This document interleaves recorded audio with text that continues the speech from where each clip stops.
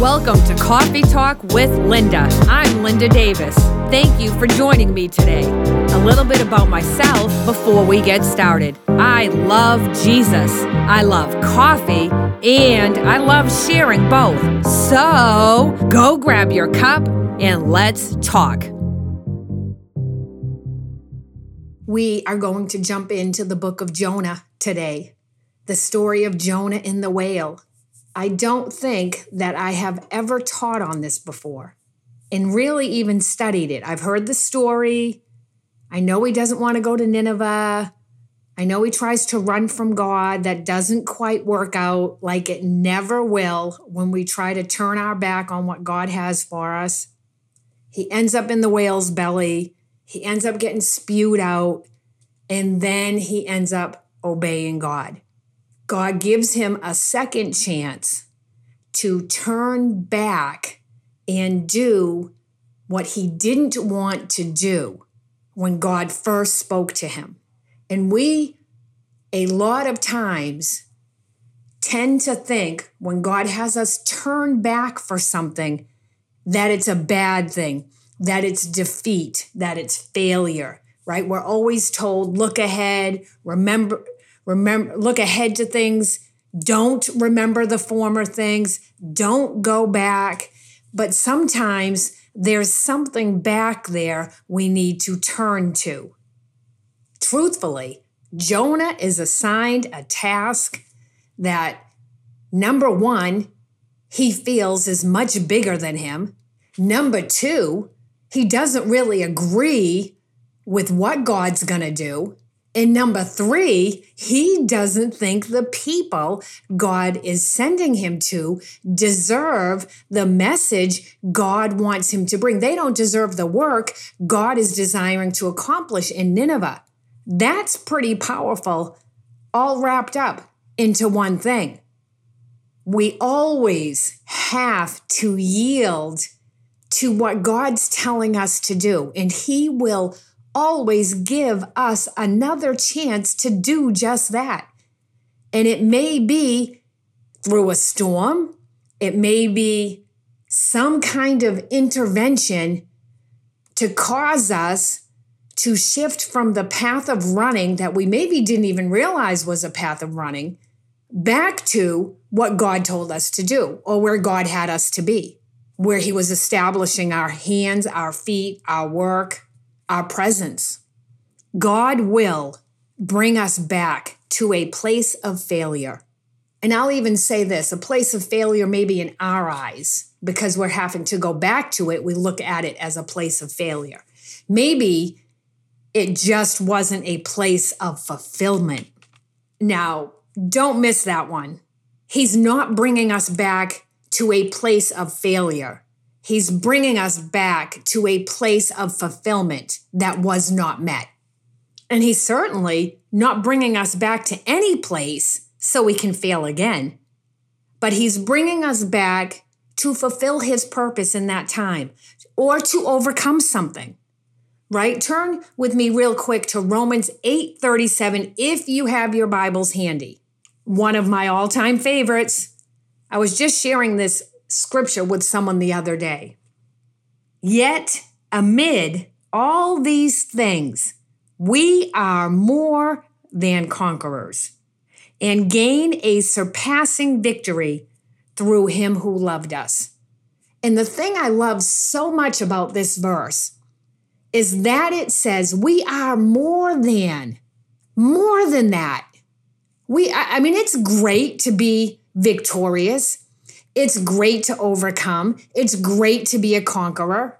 It's an exhilarating feeling when you're playing some kind of game or you're watching a game, and in that last second, that last moment, a point is scored and you barely won, and you're still very excited because you have the victory.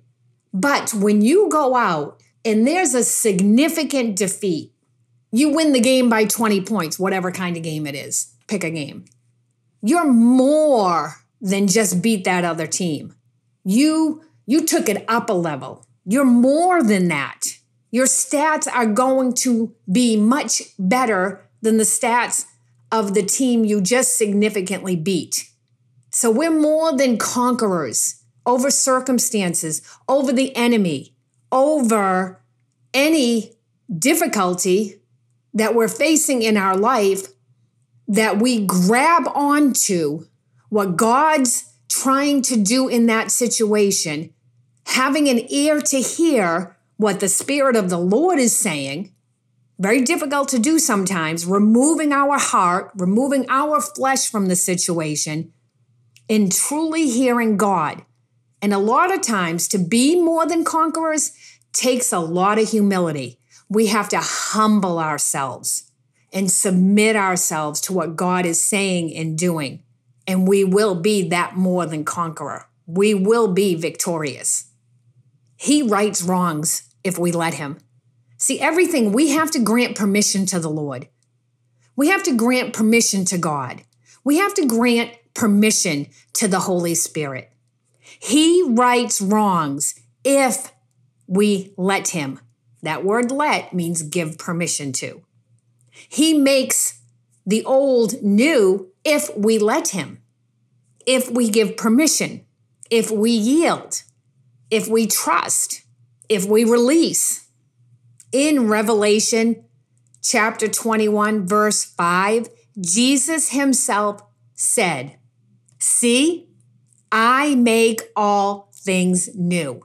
Record this, for these sayings are faithful and true. Write it down. Mark my words. That's what he's saying when he says record this. He makes all things new if we let him. God is not a God of, oh, you made your bed, now you have to lie in it. Did you ever hear that phrase as a kid? You're stuck. Too bad. Just like we wouldn't do that with our own children. One thing we will do when they reach a certain age, we let them come to the end of themselves at different times, or they just won't understand. They just won't learn. They just won't grow. And sometimes when we're missing it, when we're getting off course, when we don't think God should do it the way he's doing it, and we turn around or we head in a different direction or we run, he's going to let us get to the end of ourselves. He may even allow circumstances and situations to come into our life to get us to the end of ourselves, that we're so frustrated that we turn back to him, like is what happened with Jonah. He ran. He tried to hide. He tried to escape. He ends up in the belly of the whale. He is at the end of himself at this point. This is when he cries out to God. So sometimes that has to happen in our lives. But God is not going to just leave us in a messy bed. He's not going to do that. That's not how he works. He always gives us another opportunity. He always redirects us or gets us back on course or turns us around or propels us forward. You know, you have to have your ear to the Lord and understand which direction he is sending you in for sure. So a couple questions we can ask ourselves with, like, in regard to Jonah in our situations, what kind of disaster can our second chance thwart off? So if we yield to the second chance God is giving us in a situation like Jonah, now if Jonah didn't cry out, would he have died in the belly's whale? If he didn't finally yield, if he didn't yield to what God was desiring him to do, where he was assigning him to be, saying what he was assigning him to say, whether Jonah thought the people were deserving or not, which I don't think he ever came to that place, but he begrudgingly cried out and obeyed God. But what if he didn't yield? What would have been his end game? What would have been the final story? We don't know, because he chose to, in that place of, I would say, intervention by God, he cried out. He was now willing, in his desperation, to obey. Even our second chances will require obedience. And one thing for sure with Jonah, he was very self-focused. He did not cry out to God in the belly of the whale because He was grieved in his heart for the people of Nineveh. He cried out because he was in the belly of a whale. That's why. He was in distress personally, and he was delivered from the belly of the whale because he cried out in his distress. It says in Jonah chapter 2, verse 7, when my soul fainted, I earnestly and seriously remembered the Lord, and my prayer came to you in your holy temple. In response to that cry, the Lord caused the whale to vomit Jonah out onto dry land. And then right away, the Lord speaks to Jonah in chapter 3, verse 2, and tells him, arise and go to Nineveh and preach and cry out to it the preaching that I tell you. So what does Jonah do this time? He arises and he heads to Nineveh. He's not playing around this time. And this is something that's interesting. God even made him work for it because, of course, God could have caused that whale to vomit Jonah out right on the shores of Nineveh. But that did not take place. Instead, there was a 3-day journey. The whale vomited Jonah out of his belly onto dry land, 3 days journey away from Nineveh. Now you have to wonder, why did God do that? What was his reasoning? Maybe this was like a timeout for Jonah. Maybe God was saying, I want you to think about the fact that I came to you already and spoke this and already told you to arise and go to Nineveh. And instead, you rose up and you fled, right? You ran and you caused trouble for people along the way, even of your path of running. And I want you to think about that on your 3-day journey, your 3-day trek to Nineveh. Maybe, I don't know. It's just a thought. That did happen. And I have wondered why, when God easily could have placed him out anywhere. I actually researched it, and it was about 375 miles away. So he certainly didn't walk. Not quite sure how he got there, but it was a journey. And Jonah had to get himself to Nineveh now. He had to respond to the word of the Lord, and now he had to get himself there. And there's a heart issue going on here. Remember, I said Jonah was very self-focused. He was not obeying God out of compassion for Nineveh. There was no compassion here. He was actually still angry God was going to spare them. Isn't it interesting? And I'm going to show you a little more of his self-focused heart. Let me say this first. Jonah enters the city of Nineveh, and he cries out the word of the Lord to the people. And actually, the word that he's bringing to them, he actually wants this to happen. And he's saying to them in chapter 3 at verse 4, and Jonah began to enter into the city a day's journey, and he cried, yet 40 days and Nineveh shall be overthrown. Now, this is what Jonah thought the people deserved, right? They didn't deserve God's grace and God's mercy in Jonah's eyes. But the people of Nineveh, they responded how God knew they were going to respond. And they cried out to God, and they believed in God. In verse 5, and they proclaimed a fast, and they put on sackcloth from the greatest of them to the least of them. For word came to the king of Nineveh of all that had happened to Jonah in his terrifying message from God. And he arose from the throne, and he laid his robe aside and covered himself with sackcloth and sat in ashes. He humbled himself. I talked about it in the beginning. It takes humility to be given another chance, to step in that other chance. Nineveh is being given another chance. Actually, both Jonah and Nineveh at this point are being given another chance. Don't miss that. It's twofold there, really. And down in verse 7 of chapter 3, it says, and he made proclamation and published through Nineveh by the decree of the king and his nobles, let neither man nor beast, herd nor flock taste anything. Let them not feed nor drink water. But let man and beast be covered with sackcloth and cry mightily to God. Let everyone turn from his evil way and from the violence that is in his hands. And I love this. It's almost like let's do this just in case God's going to be merciful. Just in case. Because he says in verse 9, who can tell? God may turn and revoke his sentence against us and turn away from his fierce anger so that we perish not. Now remember earlier, I had said, what kind of disaster can our second chance thwart? That's what the king's saying here. He's saying maybe, just maybe, if we do this and we turn from our disobedient, that's what evil is anything that goes against what God has said. It's not really how we look at evil. But just in case, I love that. Verse 9, who can tell? Maybe.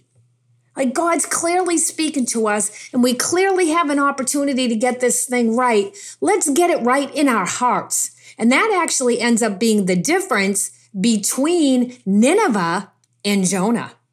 And Jonah kind of thought he was high and mighty, and he thought the people of Nineveh did not deserve the mercy of God.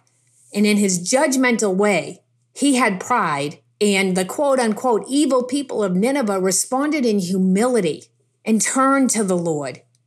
And God responded to that. In verse 10 of chapter 3, God saw their works, that they turned from their evil way, and God revoked his sentence of evil that he had said he would do, and he did not do it, for he was comforted and eased concerning them. So when we are given a second chance, we can even change God's heart of action toward us. I've heard people say, prayer doesn't really change anything. Whatever's going to be is going to be, this predestined thing, I guess, in life, but lack of not going down that whole theology right now.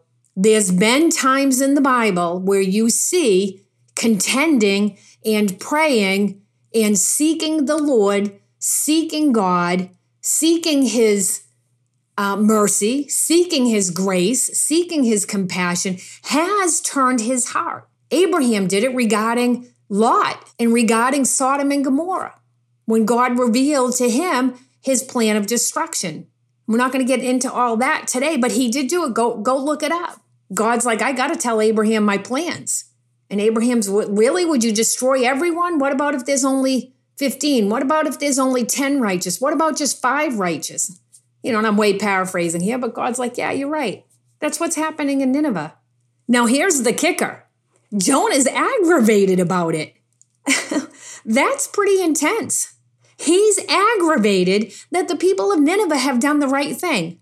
And you can see this in chapter 4, verse 1. But it displeased Jonah exceedingly, and he was very angry. See what kind of self-focus I'm talking about? He did not think the people of Nineveh deserved the goodness of God. He was busy judging them on yesterday.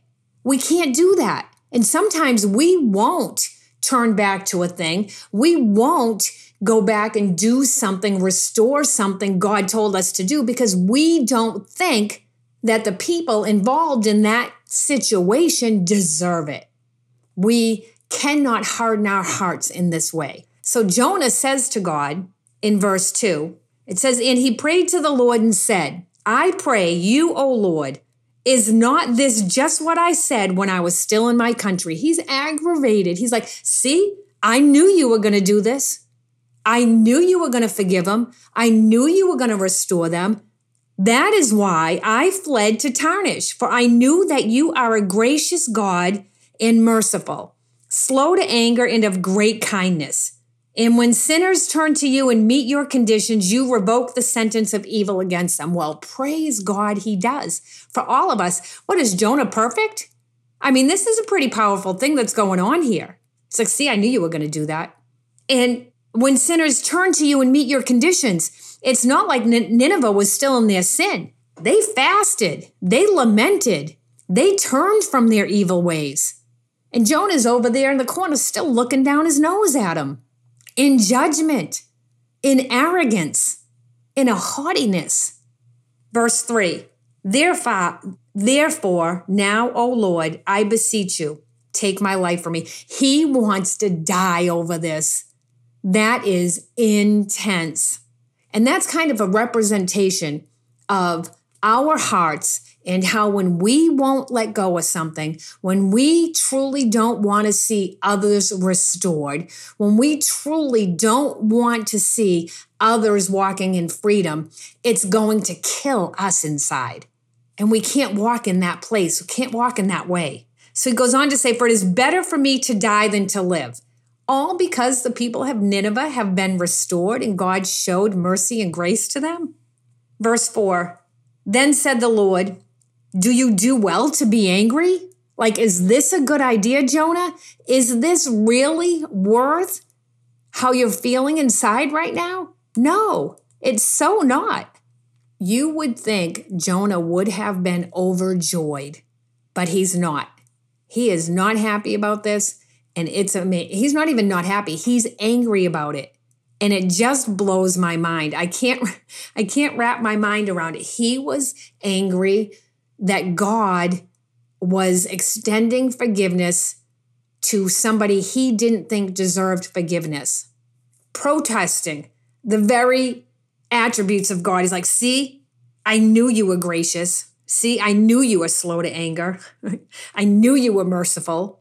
But he's aggravated in those things.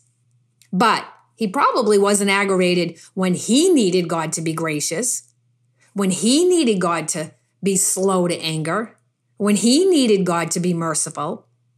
When he asked Jonah in verse 4, do you do well to be angry? That right there should have been a little red flag to Jonah that, hey, maybe being angry with God is an issue of my heart. Maybe I need to stop and check that. Maybe I need to repent. Maybe I need to do what the Ninevites just did. Maybe. Anytime God asks any of us a question, it's not because he doesn't know the answer. It's because he's trying to point our own hearts out to us. And that's what's going on here. But Jonah he's got the blinders on. He's aggravated. He can't see any of it. God is pointing it out directly to him and he can't see it. He's like, are you doing good to be angry in this? Jonah doesn't answer him as far as we can tell because it's not in the Bible.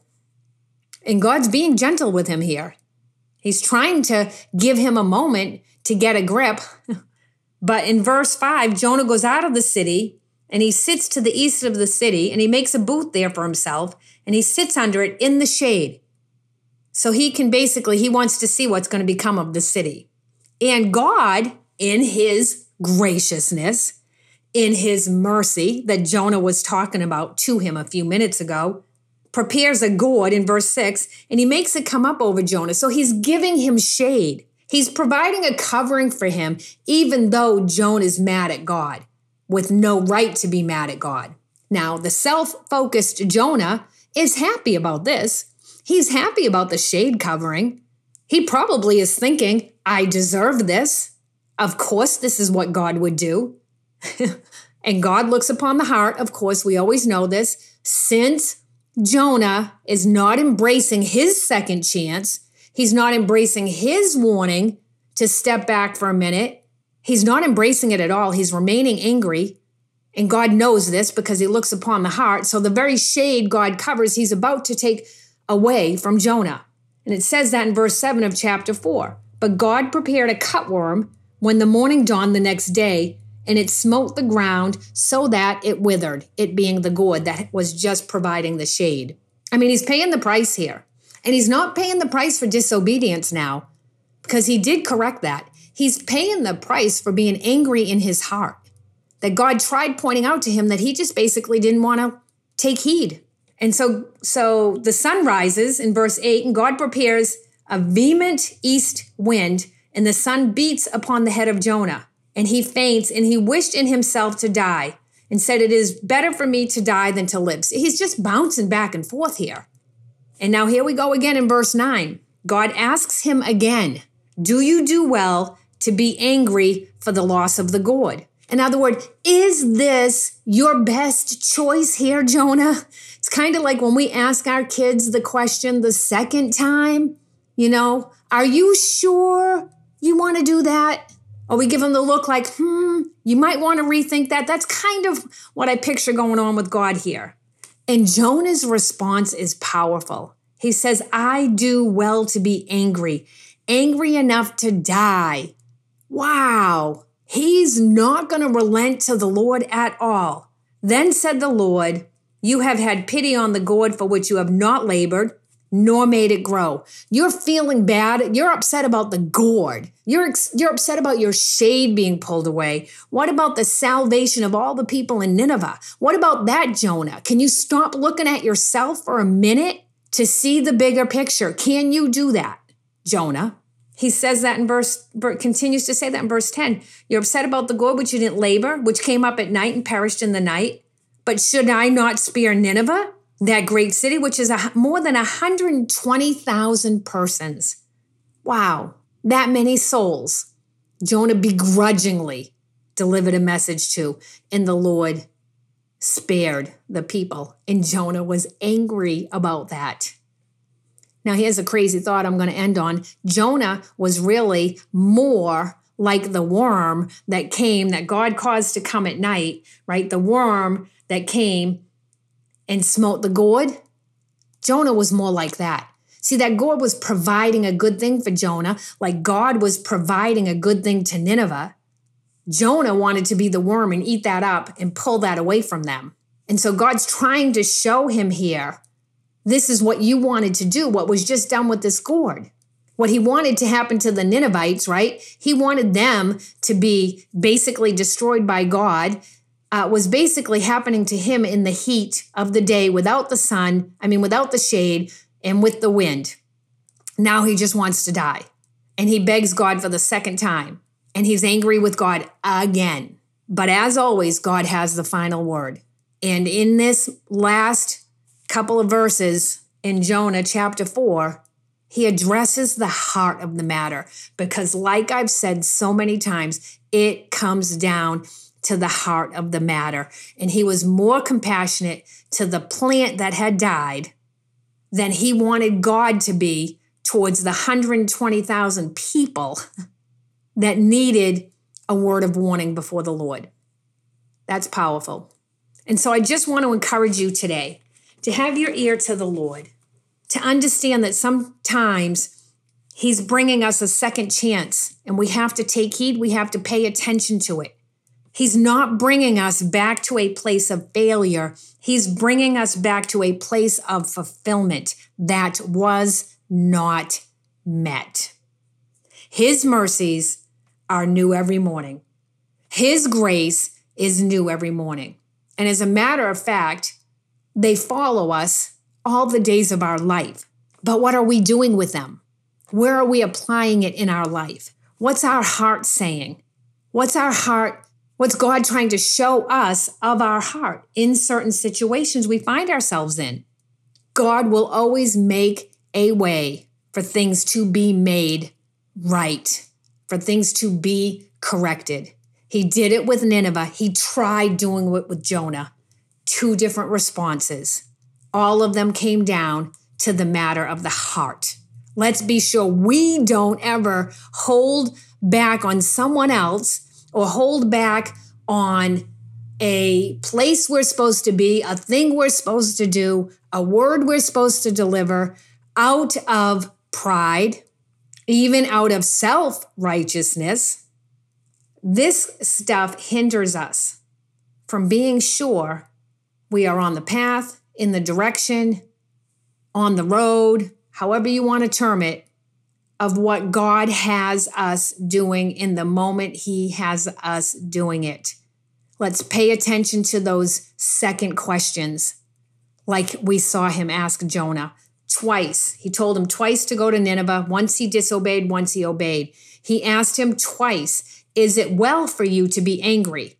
This time Jonah wouldn't relent the second time the question was asked. Let's walk in a humbleness in our heart that anytime God asks us a question, we pay attention and we look inside our own heart to see what the condition of our heart is for the situation God is highlighting to us.